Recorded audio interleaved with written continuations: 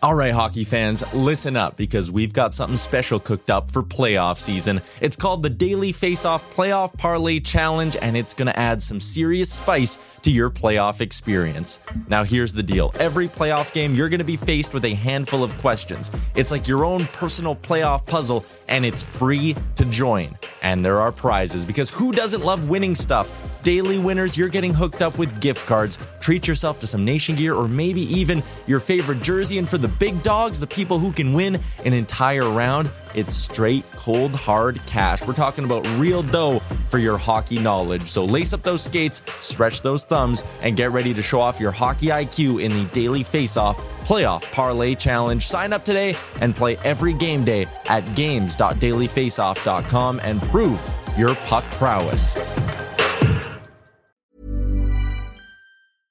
I'm Sandra, and I'm just the professional your small business was looking for. But you didn't hire me because you didn't use LinkedIn Jobs. LinkedIn has professionals you can't find anywhere else, including those who aren't actively looking for a new job, but might be open to the perfect role, like me.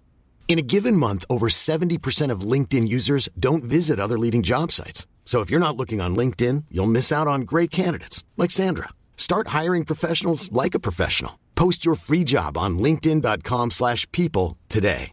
Hey, I'm Ryan Reynolds. At Mint Mobile, we like to do the opposite of what Big Wireless does. They charge you a lot, we charge you a little. So naturally, when they announced they'd be raising their prices due to inflation, we decided to deflate our prices due to not hating you.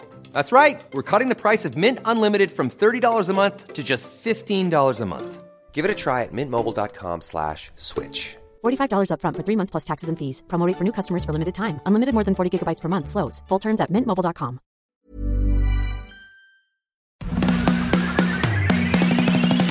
You're listening to Oilers Nation Radio, presented by the Nation Network. Welcome, ladies and gentlemen, to episode 21 of Oilers Nation Radio. Today is a big day for all of us. We are very, very excited.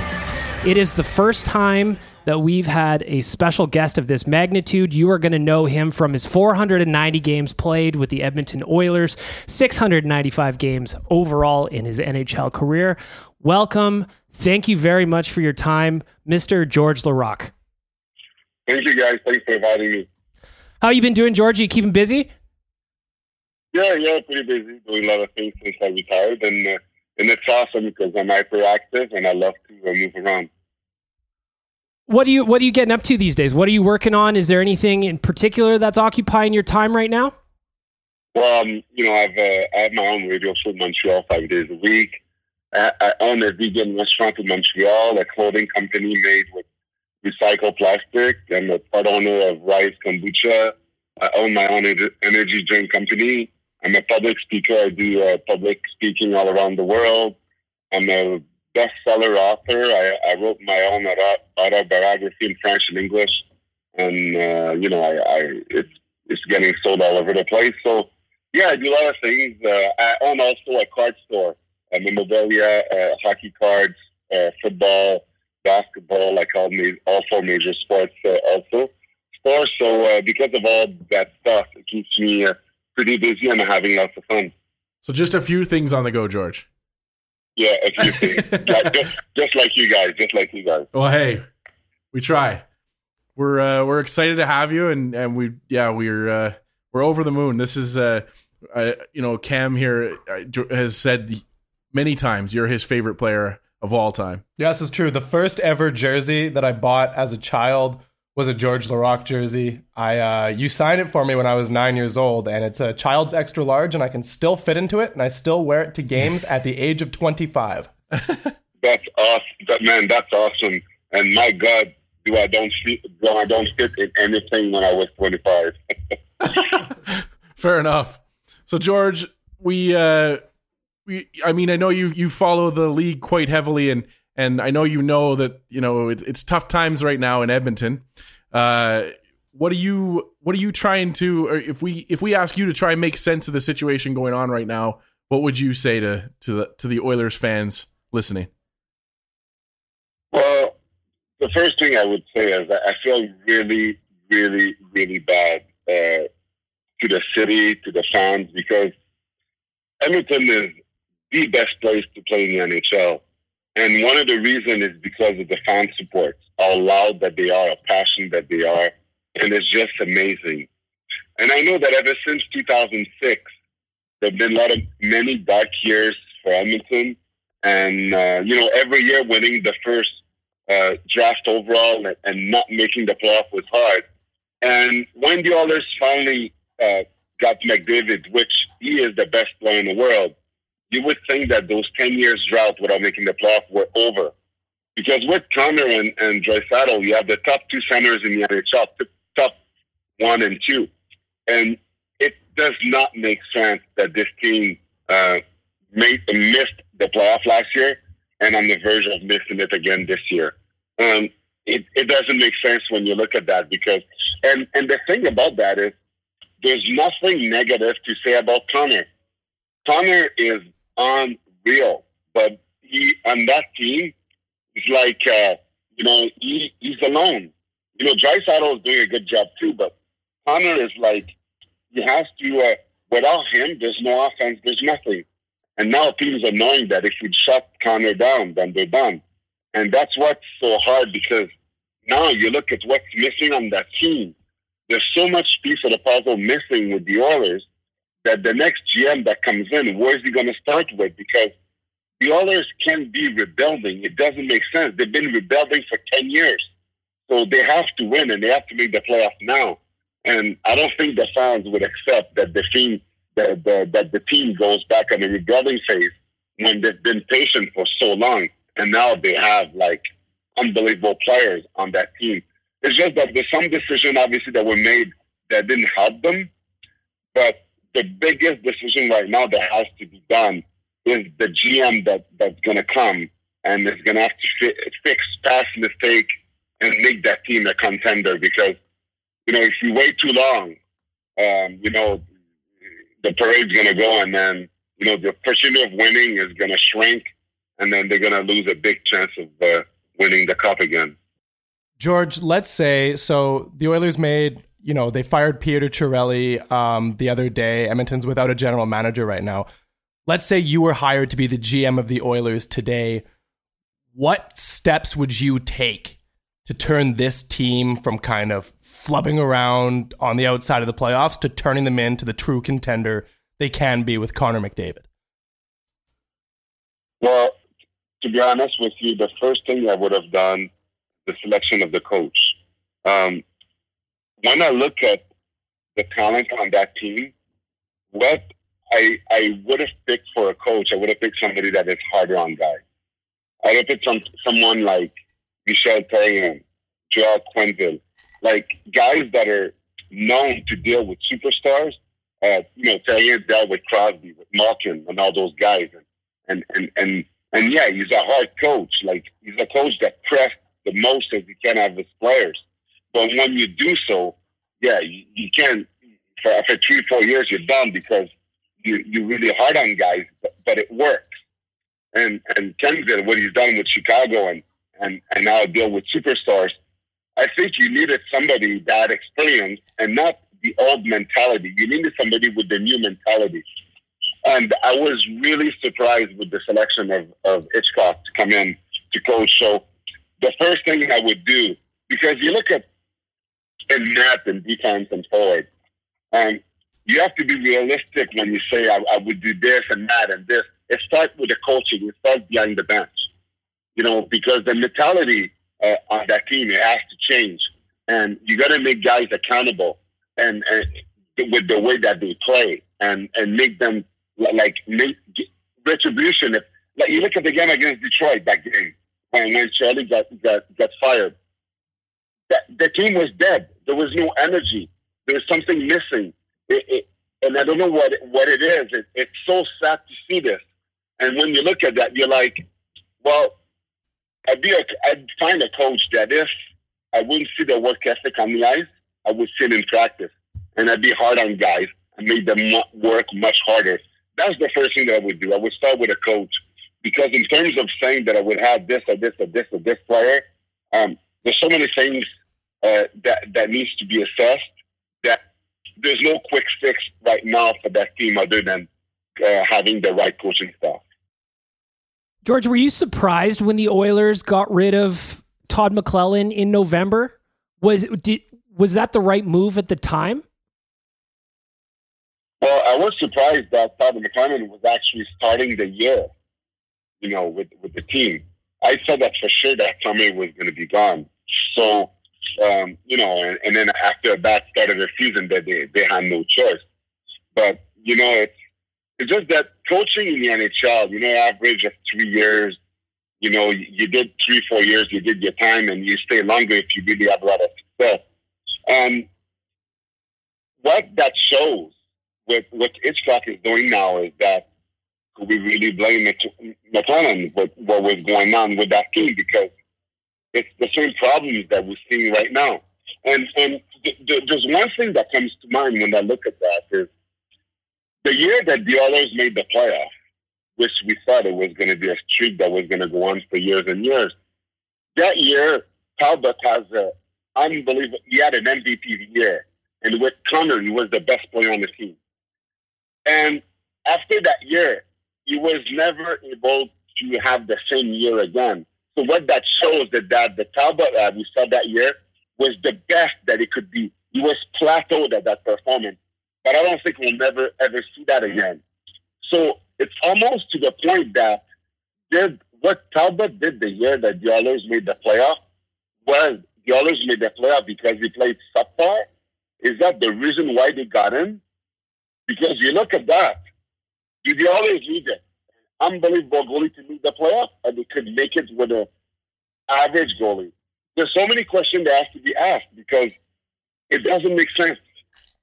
Nothing to say against Connor, nothing to say against Draisaitl, but why are they not making it? And that's what doesn't make sense. One thing that gets talked about a lot in Edmonton right now, George, is the culture of the team. And I'm curious, from somebody who's actually been in NHL dressing rooms, what does the culture of a team mean? Because I feel like in Edmonton, we've been talking about how this needed to change for 10 years now, since you were around. So I'm curious, what does culture in the dressing room mean, and how can you improve that aspect of a team? Okay, well, that's a really good question, because when you lost for so long, right? When you lose for such a long amount of time, the core of you guys, if all they've ever known was losing, how do you know what step to take to start winning? And that's the problem. This team has been losing for so long that everybody in the management to the players, that's what they've been around all this time. So you almost forget what it's like to be winning. And that's what's so hard, because now it's like it's a standard that you never want to accept. But Edmonton, with the rich history that is there, and the fans and what they've seen and the cups, the success that they've had, it's kind of like the Canadians. I put Edmonton in the same category, even though Canadians have more Stanley Cup. The Oilers is a team that has to win. They're condemned to win. They're condemned to excellence because they've had the best player to ever play in the NHL. As Wayne Gretzky as an ambassador that is there, they have the best player of today's game, which is McDavid, and you have to win. It doesn't make sense not to win. So the only way that you change that mentality is most of the guys that were there in those 10 years that they weren't winning, a lot of them are gone. So, and then, and especially leaders, like, even though, you would have wished the others that they would have got more in return for Taylor Hall or Eberle, they were gone because they were part of that core group that were there during all those years that they've lost. So, if you look at that, it's one aspect of it we could look at, but it still doesn't make sense that even with that, with the past of it, the present of this is when you look at the team now, you say, okay, Connor's there, Draisaitl's there. We have to build our team around those two guys. And there's just some big mistake that's been done. And I know it's always easy to say after, but just imagine Griffin Reinhardt that goes for first pick, which turned out to be Barzal. If Barzal played with McDavid, how that team would be different. There's so many different things like it that we could look at which after the fact is always easy to do so because GMs, Charlie is not the only GM that made mistakes in the past. It's just that he made a collection of mistakes in a row that killed the Oilers. And, when people say he hit a home run, he drafted McDavid. My grandmother's no hockey and she would have drafted him. So, it's not part of your resume to say you drafted McDavid because when you won the lottery, everybody knew that he was going first. But after that, let's look at what he's done to surround him, and that's where it fell. Because, you look at who's McDavid is playing with, man, he's alone. And that's the biggest problem. And the supporting cast around him and stuff is just not good enough.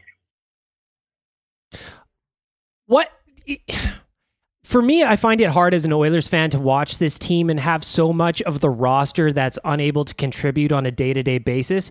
Do you think that also affects kind of the mood around the team that a guy like Connor McDavid and Leon Draisaitl and Ryan Nugent-Hopkins are having to carry so much of the load? It's just the fact that right now the team is, because of last year, it happens sometimes like you have a bad year and you didn't make it. But now that the way things are going right now, you could tell the guys are discouraged. You could tell that the moral is not there. Like, right now, the mentality, like, at the All-Star game, is like, here we go again. And nothing is working.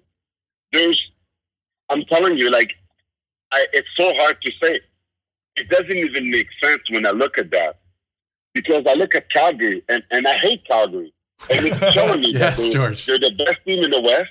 They're the best team in the West and the second best team in the NHL. Are you kidding me? I would take the Oilers roster way before Calgary. But the biggest difference when you have a GM, how big a difference it makes? Sullivan compared to Charlie traded Michael Ferland, Adam Fox, and Dougie Hamilton. For who? Yeah. Like those two guys with the Hurricane, Lindholm and the other guys that came in with them. Unbelievable, like the year that they're having. And that trade, how it changed the Calgary Flames. And the GM with the Oilers, which is his job to be traded like this, to find guys to surround Connor and to surround Draisaitl. That's the difference.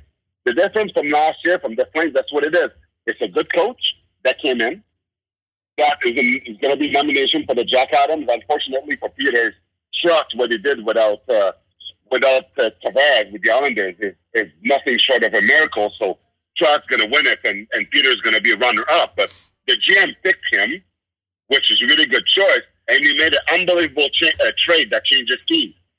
Whereas when you look at the Oilers, the trade that Charlie has made has not helped the Oilers with Connor. So that's the only thing that I could really see in the immediate that shows me that trade was no good. And because of the result of it, guys are getting more discouraged and it's hard on them. And I know they want to win. I don't want to criticize any guys in the dressing room because they do the best that they can. They don't want to be in that situation.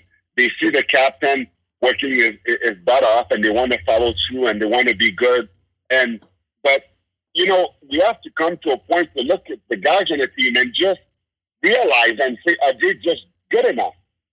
Is our team is good enough right now to make the playoffs? So it's not even a question of just will. It's a question of the players that you have, the way this team is built, and saying that, do we have the right goalie? Do we have the right defenseman pairs? Do we have the right forwards? Do we have good enough wingers? Are we fast enough? Are we having guys utilizing Connor's speed, playing with him? Another combination of factor. What is the Oilers' identity? What kind of team they are? Is that a team that hates you out of the building? Is that a team that is going to skate you out and you won't be able to keep up? What's their identity? And right now, it's so hard to say because their identity is Connor McDavid and it's nothing else. Yep. With that in mind, George, you played here for a long time, and I'm curious about the pressure of playing in Edmonton. The reason that I think this is so important to ask you is because you played in Edmonton, which is the Oilers are everything, but you also played in Pittsburgh, you played in Montreal, where there's also pressure there. How does that How does it differ from playing in a town like Edmonton to maybe when you were in Montreal? Are fans too hard on the Oilers here? To be honest with you, I don't think they're hard enough. In Montreal, they have the hardest fans in the league, and it's known for that. And that's the reason why there's many guys that refuse to play in Montreal because of that pressure. Hockey market in Canada, they know their hockey. And because they know their hockey, fans know their hockey and they're passionate about it, hockey being national sport in Canada, they demand excellence. And they've had excellence before. The Canadians had excellence before, they want it again. Last time they won the Cup, 93, they won it again, and they're really demanding. When the team is winning, there's not a better place to be in Montreal. When it's losing, it's the worst place to be. In Edmonton, they're not as hard as they are in Montreal because, it's a bit different. Like, they've been more patient. Like, the fans are unreal in Edmonton, the fact that they've waited 10 years to make the playoff. In Montreal, do that now, and a bomb is going to blow up at the rink. There's no way people will be that patient for it. The fans in Montreal would never accept a team to be rebuilding, and the Oilers been rebuilding for 10 years. So when you look at that, the fact that while the team wasn't making the playoff, they still put a ring together, put Rogers Place, and they knew it was going to be packed up. It shows you how passionate people are in Edmonton and how they are behind their team. So, but I just think that it is normal the fans to be demanding. They should be demanding because often fans are the ones putting pressure to management or to teams to make some change because they want to win. The fans are the reason why, the luxury suites are sold out. The tickets, the games are sold out. The fans are the reason why everybody makes so much money, why the owners make so much money, why the revenue in the league is growing so much. The fans are. So they're entitled. The fans are entitled if they're not happy to express their opinion because they're the ones paying for all of it. It is just normal. If you're not happy, don't shut up. Say exactly what you think because your voice is important. Because with your voice, this is how you're going to have some change. And you never want to accept mediocrity. I played in Phoenix where sometimes you see no media after the games, where fans never said anything. And we were out of playoff in December, and it didn't matter. That was a terrible hockey market city to play at. But you look at places like Edmonton, Montreal, Pittsburgh, places that people demand excellence. They want to win. It is just awesome. And it also forces you to push to play harder. And also knowing that when you play hockey and fan knows the hockey, they know if you're cheating because they watch hockey and they can analyze you. They see if you're passionate and all that stuff. That's why I love that the fact that my 13-year career I played with 2 Canadian teams because it makes it much more fun to play for Canadian team where people know their hockey and they're really behind their team as you play in a market where football is number one, baseball is second, and hockey is getting the leftover third. So in 2006, obviously something that's incredibly important to all Oilers fans of this generation, the biggest success we've seen in a long time. You guys kind of went from the years before that just being kind of, that team that made the playoffs, got bounced in the first round or missed the playoffs by a little bit. What was it that happened in 2006 that allowed that group to just really find it and just plow through the Western Conference like you did? What was it like? Was it the coaching? Was it the influx of new players, or was it the excitement of the fans? How did that all happen for you guys? Well, first of all, it was Chris Pronger. When the Oilers got Chris Pronger to a team, it changed the entire team because, you got a defenseman that plays 20 minutes a game and comes in. It changed the entire team. The power play, special unit, it was a boost to the Oilers, what they did. What it did, it changed everything. You look at Montreal this year, for example, the Montreal Canadiens. To start the year, they were terrible. Weber was hurt.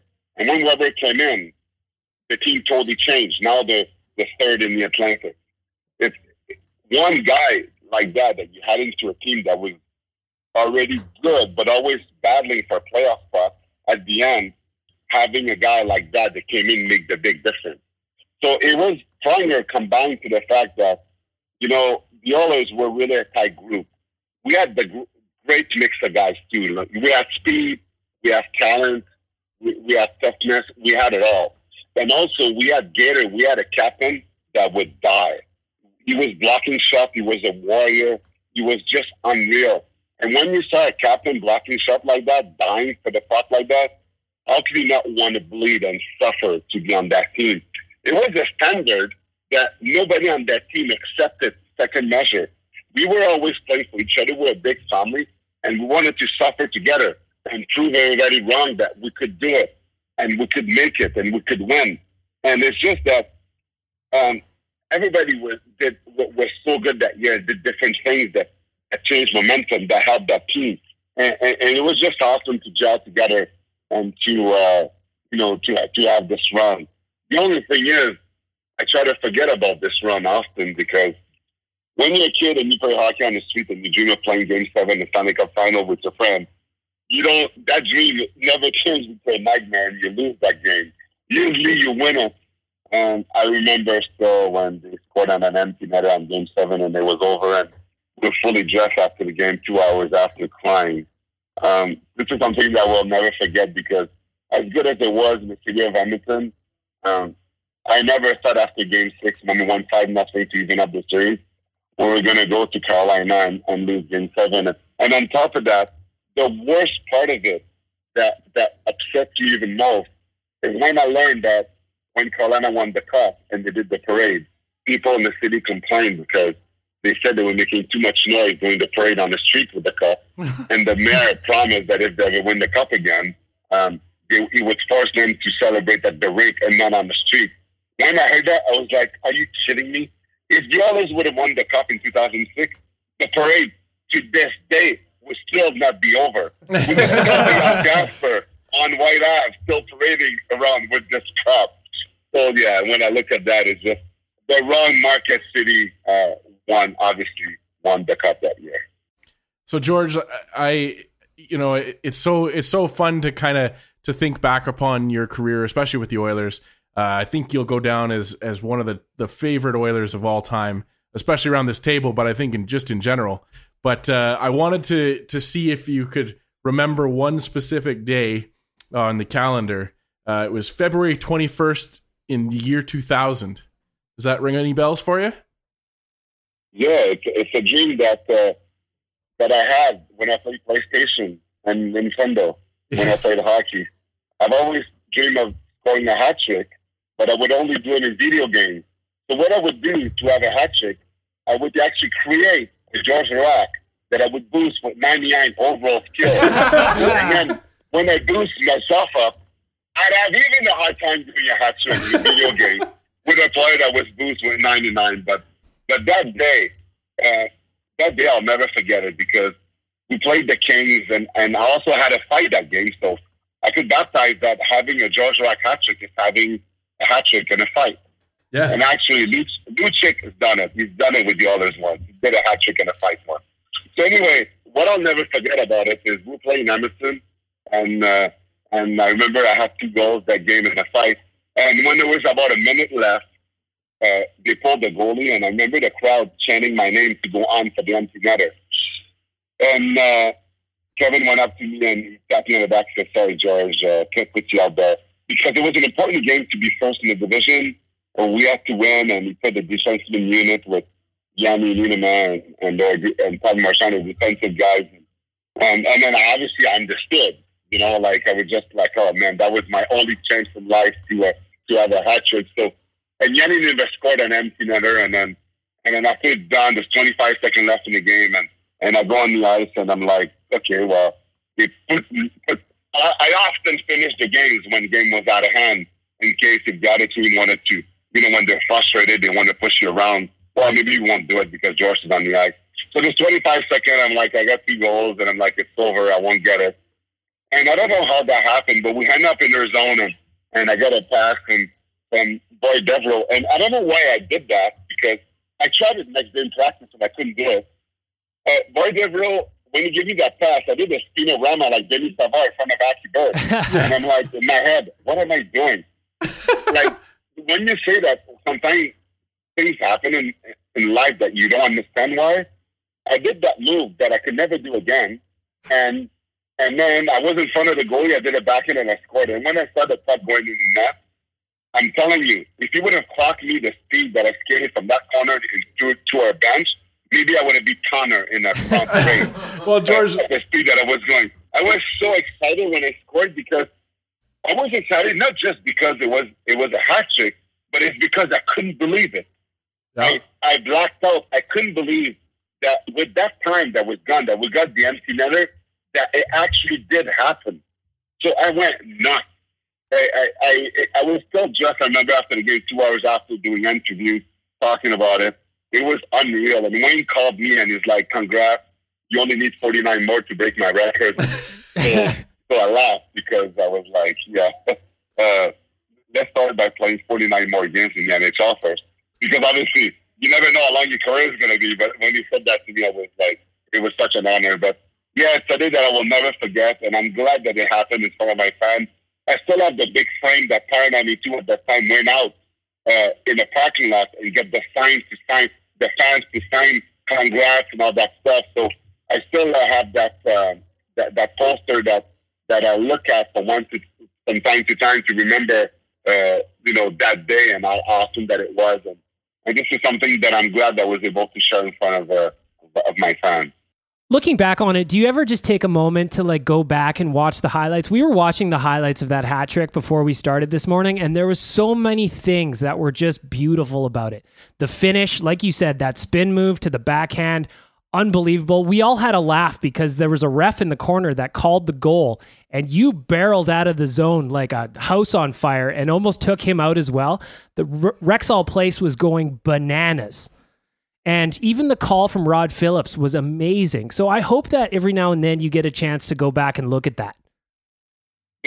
Actually, the only reason why I look at that is because sometimes when, and often when people talk to me about hockey all the time, right? And every time, from time to time, not every time, but from time to time when people ask me what's the best memory in the NHL, when I say scoring a hat trick, sometimes they don't believe me.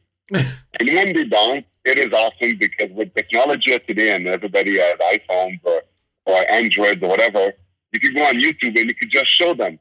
And every time I do, I have the Rod Phillips voice with Marley Scott under that is talking about the hat trick with a great voice, which there was nobody as good as Rod Phillips ever. Rod Phillips and Rick Jannard are the best announcers ever that ever existed to describe hockey game. Rick Jannard, which in Buffalo, and Rod Phillips in Edmonton. Right. And just, there's two descriptions of Rod Phillips that I love. My hat trick one and my fight with Rob Ray. If you haven't had a chance to listen to it, just the way that he described the fight with Rob Ray, when you listen to it, is just unbelievable. Rod Phillips is a legend in that department. I tell you what, George, so along with working with Oilers Nation, I do run hockeyfights.com for us here. And I will share that video today. You can share that with the masses. That fight with Rob Ray. And speaking, I mean, of course, you were known as probably one of the greatest fighters of all time in the league. Is there a guy that sticks out in your mind where you're just blown away by how tough he was and one of your favorite guys to kind of square up with in the league? Well, to start, I never had a favorite guy to square up with the league because as good as people say that I was, I hated it. This is so not me. I never thought I would be a fighter once. I always joke around, laugh around, and it was never in my mentality to be a fighter. It's just that I figured if I'm going to do something, I might as well be one of the best one at it, because if you're better at it, you don't have to do it as much, because guys will respect the team. Because guys will be like, this TV team in the NHL, George is playing on that team. Maybe I'll bother the other 29 team and I'll leave the others alone. So the thing is, when you have a guy that is tough, you don't have to fight as much because guys don't take liberty on your team, which is great. So in terms of looking up about guys, like obviously the scary guy to fight was Bugard, and I fought him so many times because the guy is 6 foot 1,000 and 1,000,000 pounds. So he was a monster. And because of that, you always like, I was 6'3", 260, but, for a while I was the biggest guy in the league. And when Bugard came, I looked like a midget beside him. It was like, oh my God, this guy makes you look like a midget, like how tough is he? And on top of that, he loved it. Bugard loved fighting. And he had a fighting camp in the summer and all that stuff. I was like, this guy is for real. And he wants to take my head off. Actually, take my head off. So he's pretty much the guy that I worried the most every time that I fought him. Like, actually, every time I did, I always did good. And I never got hurt. And I always did good with him. But it never changed the fact that every time I was playing him, I could see him looking at me in the warm-ups and looking at me in the morning skate. And just with his eyes, how he was in trance, I knew that he was going to come and ask me. So I always had to be ready. And I remember the first time I fought him was actually in Minnesota. That was right after he broke the Dorak's face. And everybody knew it was going to happen, right? So I fought him, and I did really good on it. And I remember Matt T showed that fight with all the guys. And he was telling the guys that he couldn't believe how calm that I was before it and stuff. And it's just that I was calm and it was just the temper that I had. But I could never really fight mad, because how could you instantly get mad when you fight because the guy didn't really do anything? But it was part of the job, and I did as the best as I could. But people that knew me personally, they knew that it was surely not the type of person that I was. George, looking at the NHL now, we're of course, with George Laraque. Looking at the NHL now and how fights since you were in the league have decreased a little bit, where do you see fighting in the future of the NHL? Well, the thing with fighting is, back in the days, fighting was always part of the game, and it's been there from the beginning. And I remember back in the days where Probert would fight against Ty. People would show up 2 hours before the game because it was so exciting. There was electricity in the building. Now, concussion is starting to be a problem in the NHL. We decided that the problem of it was because of fighting. Then, actually, the biggest problem because of the concussion is not because of fighting, because of the cheap shot, the elbows, and the fact that they took out the red line. The game is so much faster. And guys, they have more speed when they're hitting guys. So people think that by taking fighting out of the game, you'll take the concussion problem out of it, when actually that's where the biggest problem is. And when you take fighting out, you take the only type of retribution that could be there if somebody does a cheap shot. So because fighting is what puts bread on the table for me, I will never talk against it, even though I didn't like it. I'm always going to defend it, because fighting is the reason why I have a job. And fighting is the reason why some guys that play junior hockey hope that fighting stays so they could have a job. So I will never, ever talk against it. As popular as it could be now when you retire, to say, especially when I hear tough guys that are retired that say, okay, I'm done now. Okay, now I'm going to talk against fighting. You shouldn't be fighting in the NHL. Are you kidding me? You never said that when you were fighting. If somebody plays in the NHL and is a fighter, if you decide to retire after a year saying that fighting it shouldn't be in the game, and you get out of the game, then I'll listen to you.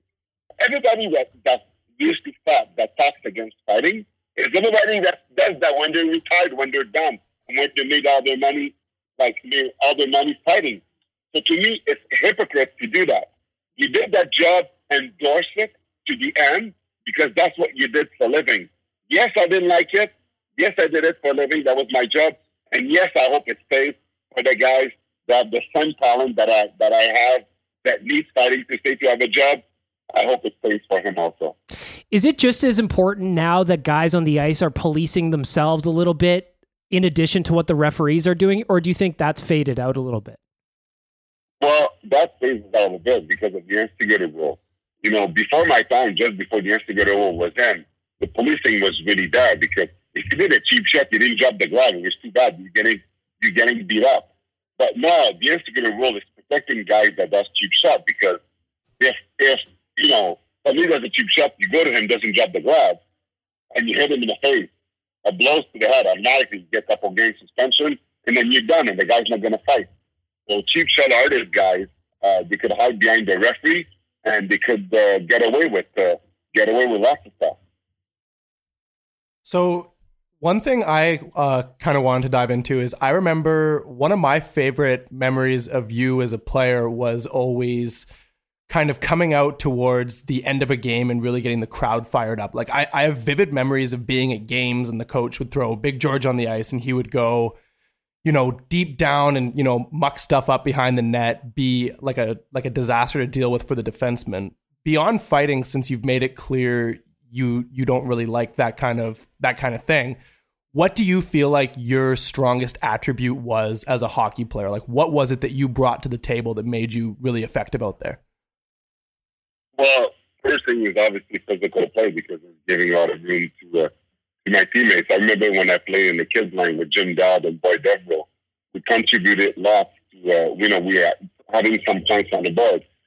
When you have a fourth line, because I played obviously the fourth line most of my career, but a fourth line that could be in the offensive zone, because I remember I was pretty good at protecting the puck, keeping the puck down low. If you have a fourth line that is not, that doesn't hurt you defensively, and that could, throw their body around, create some energy, and always in the offensive zone, it's an advantage. Because then you could rest the other lines at the same time.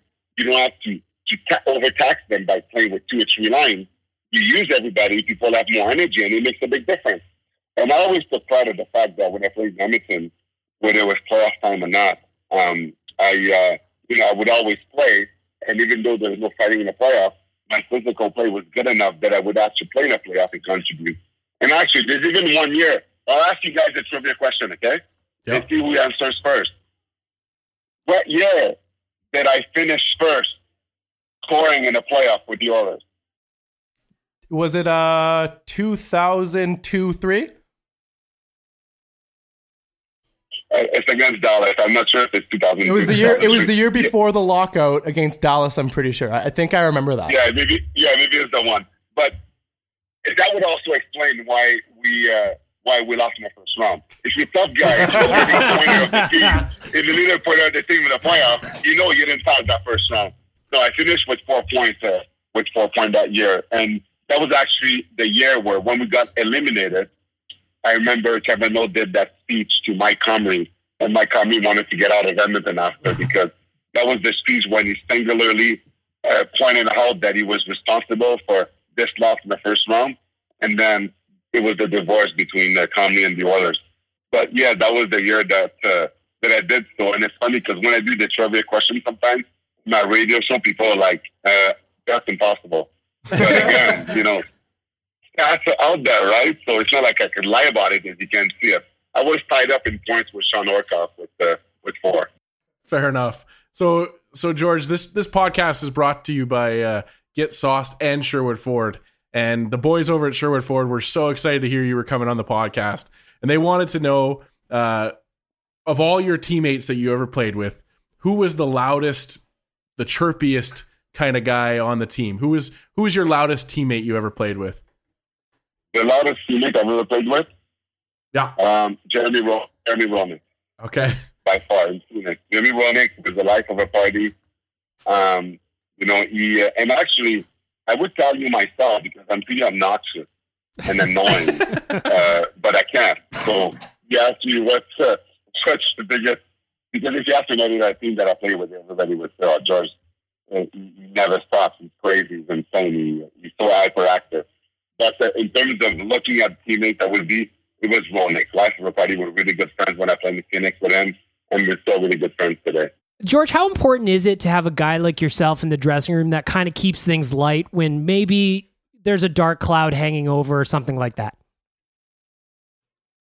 So again, how important is it to have a guy like Hal? A guy like yourself that can keep things light and kind of have some fun and joke around and keep the boys light on their toes. How important is that in the dressing room?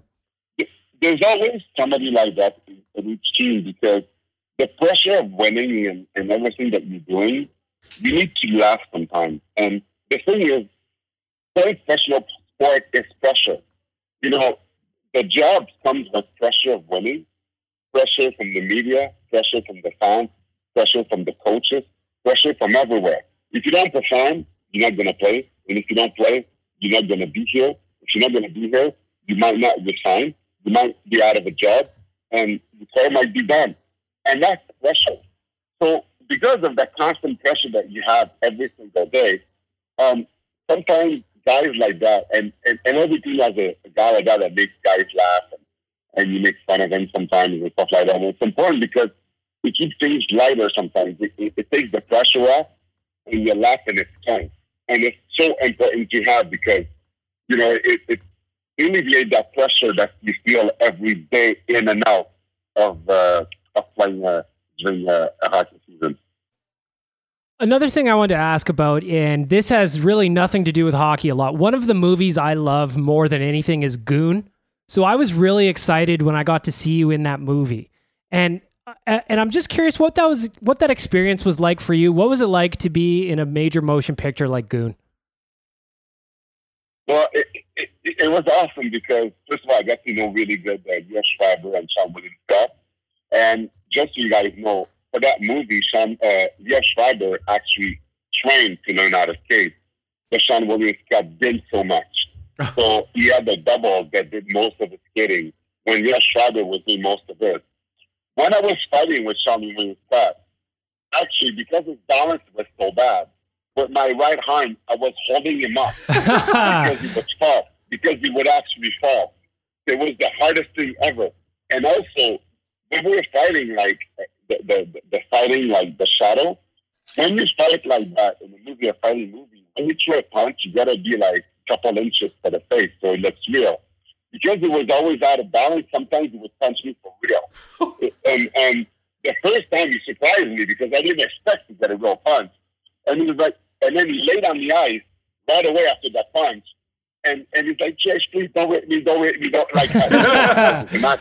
It's actually pretty funny. And I wasn't mad because I knew he meant to. But it's funny because I had to actually brace myself with him because he would sometimes I would actually get his punch for real. When I fought Liev Schreiber, what was unreal with him is before we fought, he knew everything about me, about fighting and everything. He said, how is that? And he said to be more in tune with the boss way, with his character, he actually watched Letterman fight to actually know the mentality that we would have to have. But in my mind, I was like, well, maybe he studied the wrong guy because I didn't like it. And I was always laughing and smiling before a fight. So I'm not sure that was the right guy to study to do this because I don't think that I'm the typical behavior of a tough guy to have it because, I didn't like drinking. I didn't like partying. I never did drugs. And a lot of guys did that did the job. They did this to take the anxiety out of their mind. And me, it was the opposite. It was mostly charity work that was getting me. Charity work was out to use with the fighting because every time I go to the hospital and I see a kid that was fighting for their life, when I was fighting and I saw the anxiety, I would think back of that kid that I just visited and I'd be like, that kid would rather be on the ice fighting someone in the NHL than fighting for his own life. That's how I was able to fight the anxiety that I had every time I got into a fight. And then I was able to cope with that, to just, as tough as it was, to realize that I was still in a lucky position to be on and not letting the anxiety take the best out of me. That's incredible. I think that's a really important thing that you're ending off on, that not enough people kind of recognize what it's all about. And I love hearing you have the charitable angle to that story as well. Actually, let me give you guys an anecdote in terms of charity work. And I think outside of hockey, the best thing that happens to me in Edmonton is talking about charity. This story is something that is really important to share. And I think if people are listening to this, this could make a difference. It will be awesome. It will be so different. I was really involved with the College Children's Hospital in Edmonton when I was down there, when I was in Edmonton. And the nurse, they had my phone number. And when the kids wanted to visit, they would call me and I would go see a kid. And I remember one time I was in Calgary and the nurse called me and it's like, can you come back to Edmonton because there's this kid called Jordan Klein. He has muscular dystrophy and he has a couple hours to live. So I was in Calgary and I remember, even though I just got in vacation, and how nuts was I to go to vacation in Calgary? And actually, the real reason I was going there to see a girl because I would never go in empty territory for a vacation. So I was going to go see a girl. So not a vacation, just go in Calgary. So I drove back to Edmonton to the Sarnia Hospital to go to Jordan Klein. And when I got there, his family was there because they had a couple hours to live. And when I got in that room, you know, the goal when you go see a kid that don't have much time left to live, what you have to do, you have to be try to be listening, try to bring a smile to his face. So then they could remember that his last couple hours he was able to smile, he was happy, and you know, and you try to bring that joy before obviously the hard time would come. So I was there for a while, and I chatted with them, and I saw him, and you know, I made them smile, and yeah, I spent some time there and stuff. And when I left, I wish everybody, you know, like the strength and you know, my thoughts and all that stuff. And I remember a couple of weeks later, and I still have that article. There's a letter that came out of the journal, and it came out from the aunt of Jordan. And when I read that article, and the reason why I took it is because everybody started calling me and said, "Did you read George? Did you read that? Did you read that?" It was in the comment section where fans could actually write stuff, and sometimes they would keep some and publish them. She was talking about my visit when I went to see Jordan Clem, about an angel that came to visit Jordan, and how because of that visit, it got them a week longer. And I don't know if you know this, but there's no machine in the hospital that actually could do this. But she says that because of the emotional boost that Jordan got when I got to visit him, they got him a week longer. And obviously, I'm no god or anything like that. I was a fighter that pushed a park for a living. But at that time, I realized how important it was, charity work, how important it was to visit children. And I realized how big the impact you could have with kids, because a single visit like that did that boost. After I saw that, I did as much charity work that I could, because I was so thankful about the fact that God gives me a chance to play in the NHL. What was I doing in return? One of his sons that was sick, if I had that effect on him, how many kids can I have? So after that, it changed my life. And everywhere I've ever been, I've always utilized hospital visits everywhere I've ever played. In Montreal, when I was there, I had a charity person assigned to me with a schedule that would do stuff 4 or 5 times a week. I remember when I was playing in Edmonton, they actually have to put a rule to stop doing charity work, and when playoff time comes, they were telling me to slow down because they were saying that I was doing too much. And in my mind, I was never doing enough, because I wanted to make a difference. Because that day, what I was able to do with a single visit, when I read, I wanted to have that impact every single day of my life. And that's why also, when the earthquake happened in Haiti, I went back there and I helped rebuild the Grace Children's Hospital in Haiti. That's why today I'm a spokesperson for the Shriners Hospital, and I do so much with kids. Kids are the future of tomorrow, and hockey puts you in the platform when you could do stuff like this. And those are the things that I'll never forget in my career, because this is much more important than a fight that I did that got you to entertain people that watch a fight while they're sitting on the couch drinking beer and eating chips. That was real life situation. And that's the thing that I've done in my career that I'm the most proud of than any games or any fight or anything else that I might have done in the world of hockey. Well, that's an incredible story, George, and I appreciate you sharing that with us. And just from everybody here at the table and everybody in Edmonton, I want to say thanks for everything that you've done in this community. Even after you left the Oilers, the fact that you're still as engaged in Edmonton as you are is pretty incredible. And I think that it's pretty special for people to get to see you as often as they do. And I also want to tell everybody that's listening to this podcast to go check out GeorgeLaroque.com and find out everything that George is up to. GeorgeLaroque.com, that has all his business works, that has all his charity works. It's got everything he's got going on there. So George, I want to say thank you from all of us for your time. Been very, very generous to spend an hour with us here this morning. And I just want to end off with one last question. And I'm hoping for a good answer. Do you think the Edmonton Oilers can make the playoffs this season? Yeah, of course I could. Because they're only 3 points behind the last spot. So when they look at that, they're not that far off. So a couple of the games and things could go wrong, could go in the right direction. The only thing, though, that's going to be really important is that I know that even though there's no GM right now and Gretzky is a GM by interim, I think that they need a move. They need something right now to change the energy in that dressing room. And that next move is going to be really important, because I think the next trade that they're going to make is going to dictate if yes or no they're going to make the playoffs. I do not want to believe in my heart that they're going to miss the playoffs 2 years in a row. It doesn't make sense. It's impossible. I think they're going to pull it through. They're going to find a way to do so, and they're going to have a really, really strong couple games right after the All-Star game. It's really important. They know what's at stake right now, and often when you fire the GM, it changed something in the dressing room. And I know that, and I know a lot of guys in that dressing room, and believe me, they want to be there. They want to do good. They want to win with the Oilers, and they're proud of it. And I know that they're going to find a way this year because I just can't imagine them missing him again. And I think that they're going to find a way. Well, Big George, we can't say thank you enough for coming on and, instilling a little bit of faith and hope back into this fan base.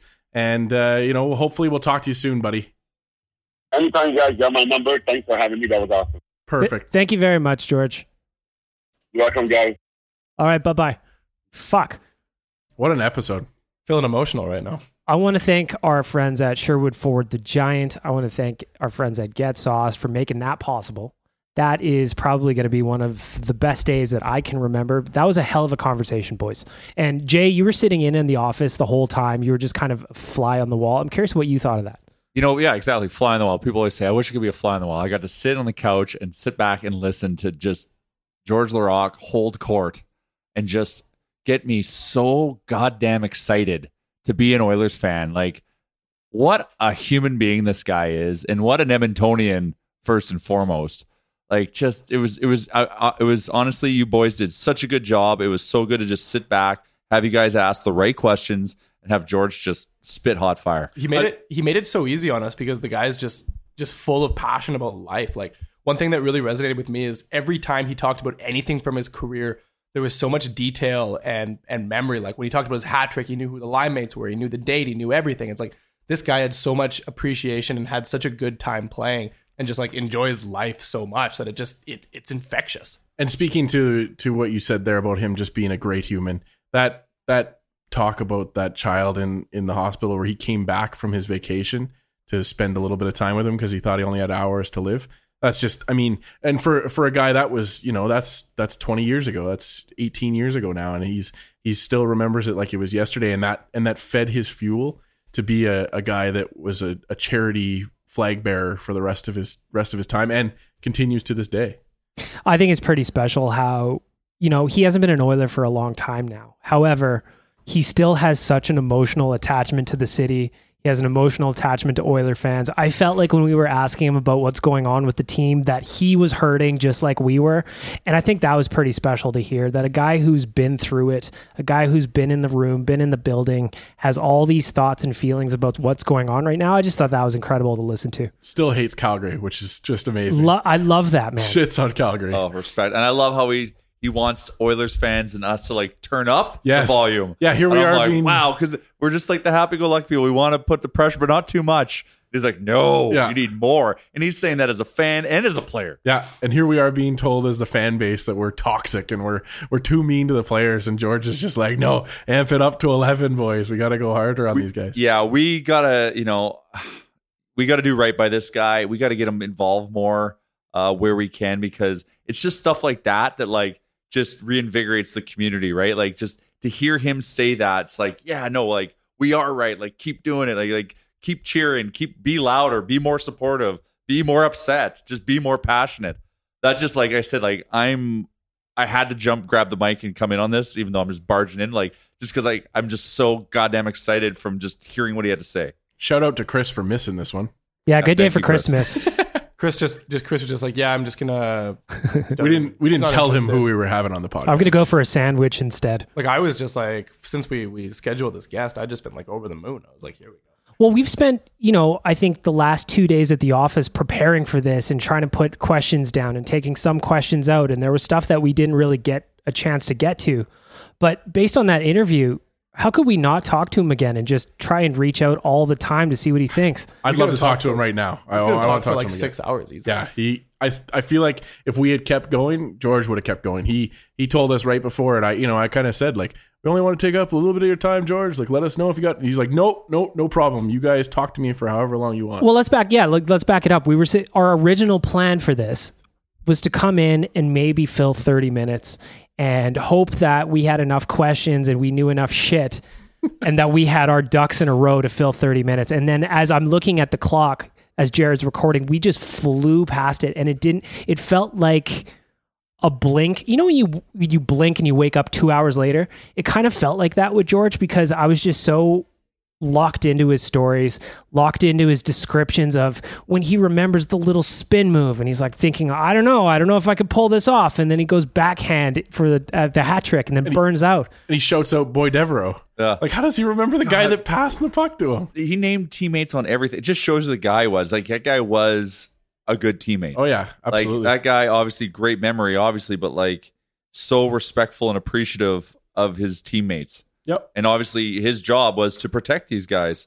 And so it's just amazing to hear just like him, like those connections that were had. And the biggest thing for me, you know, as an Oiler fan who's, you know, emotionally affected at the moment with what's going on, like George Laraque drinking our Kool-Aid, or all of our Kool-Aids in terms of like being a fan base of hope will never die, saying the Oilers still have a chance, saying only like, just like I want to run through a wall right now. This is the interview that Oilers fans, myself included, needed. Yeah, it is what it is, and you know, I mean, we can sit here and kind of strum on about how great this was for hours, I think, but like just going around the horn, Bag Milk, what was your favorite moment from this interview?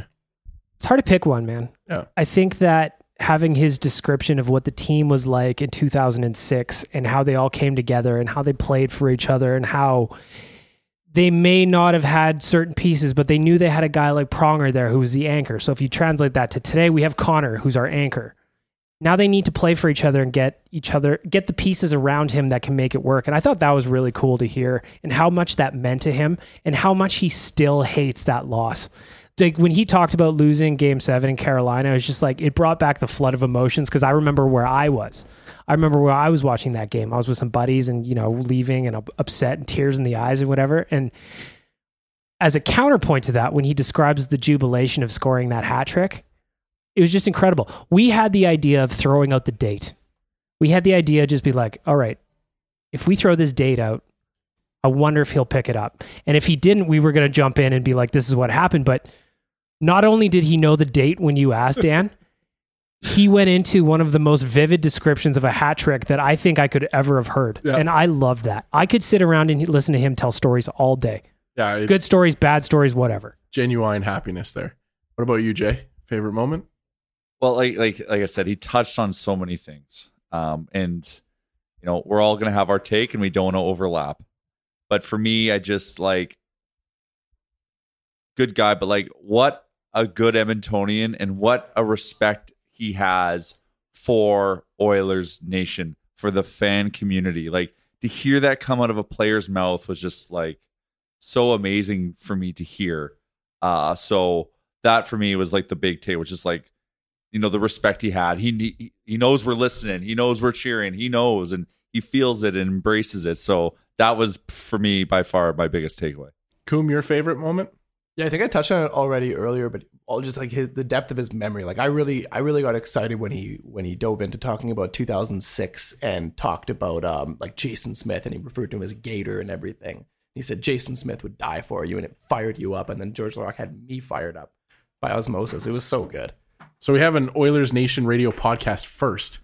Jared has stepped out from behind the soundboard. Long-time listener, first-time caller. Producer Jared would like to let us know what his favorite moment was.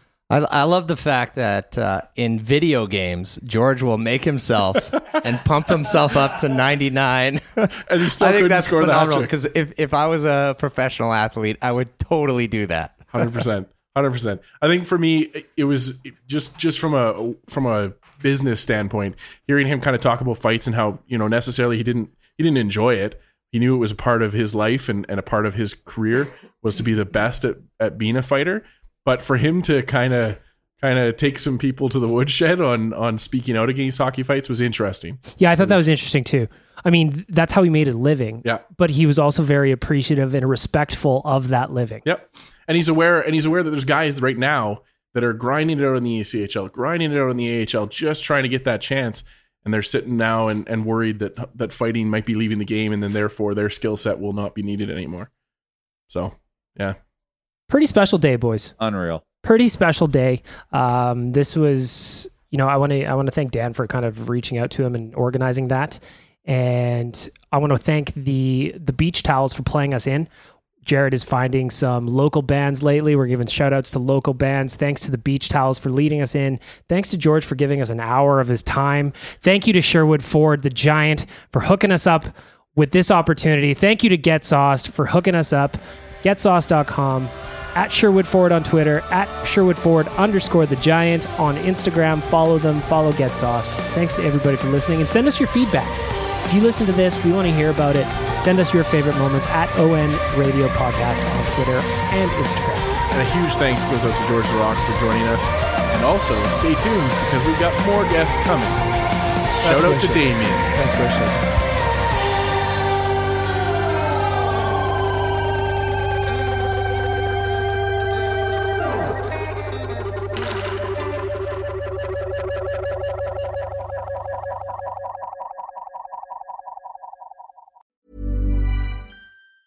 Mom deserves the best, and there's no better place to shop for Mother's Day than Whole Foods Market. They're your destination for unbeatable savings, from premium gifts to show-stopping flowers and irresistible desserts. Start by saving 33% with Prime on all body care and candles. Then get a 15-stem bunch of tulips for just $9.99 each with Prime. Round out Mom's menu with festive rosé, irresistible berry chantilly cake, and more special treats. Come celebrate Mother's Day at Whole Foods Market.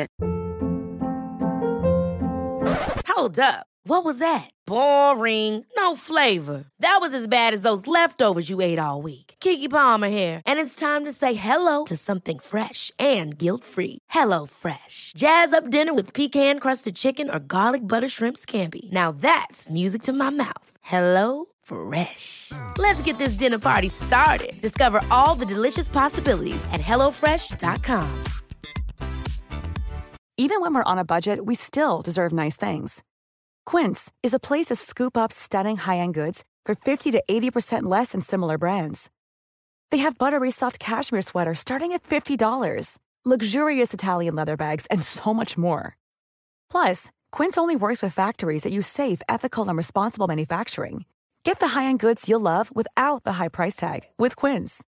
Go to quince.com/style for free shipping and 365-day returns.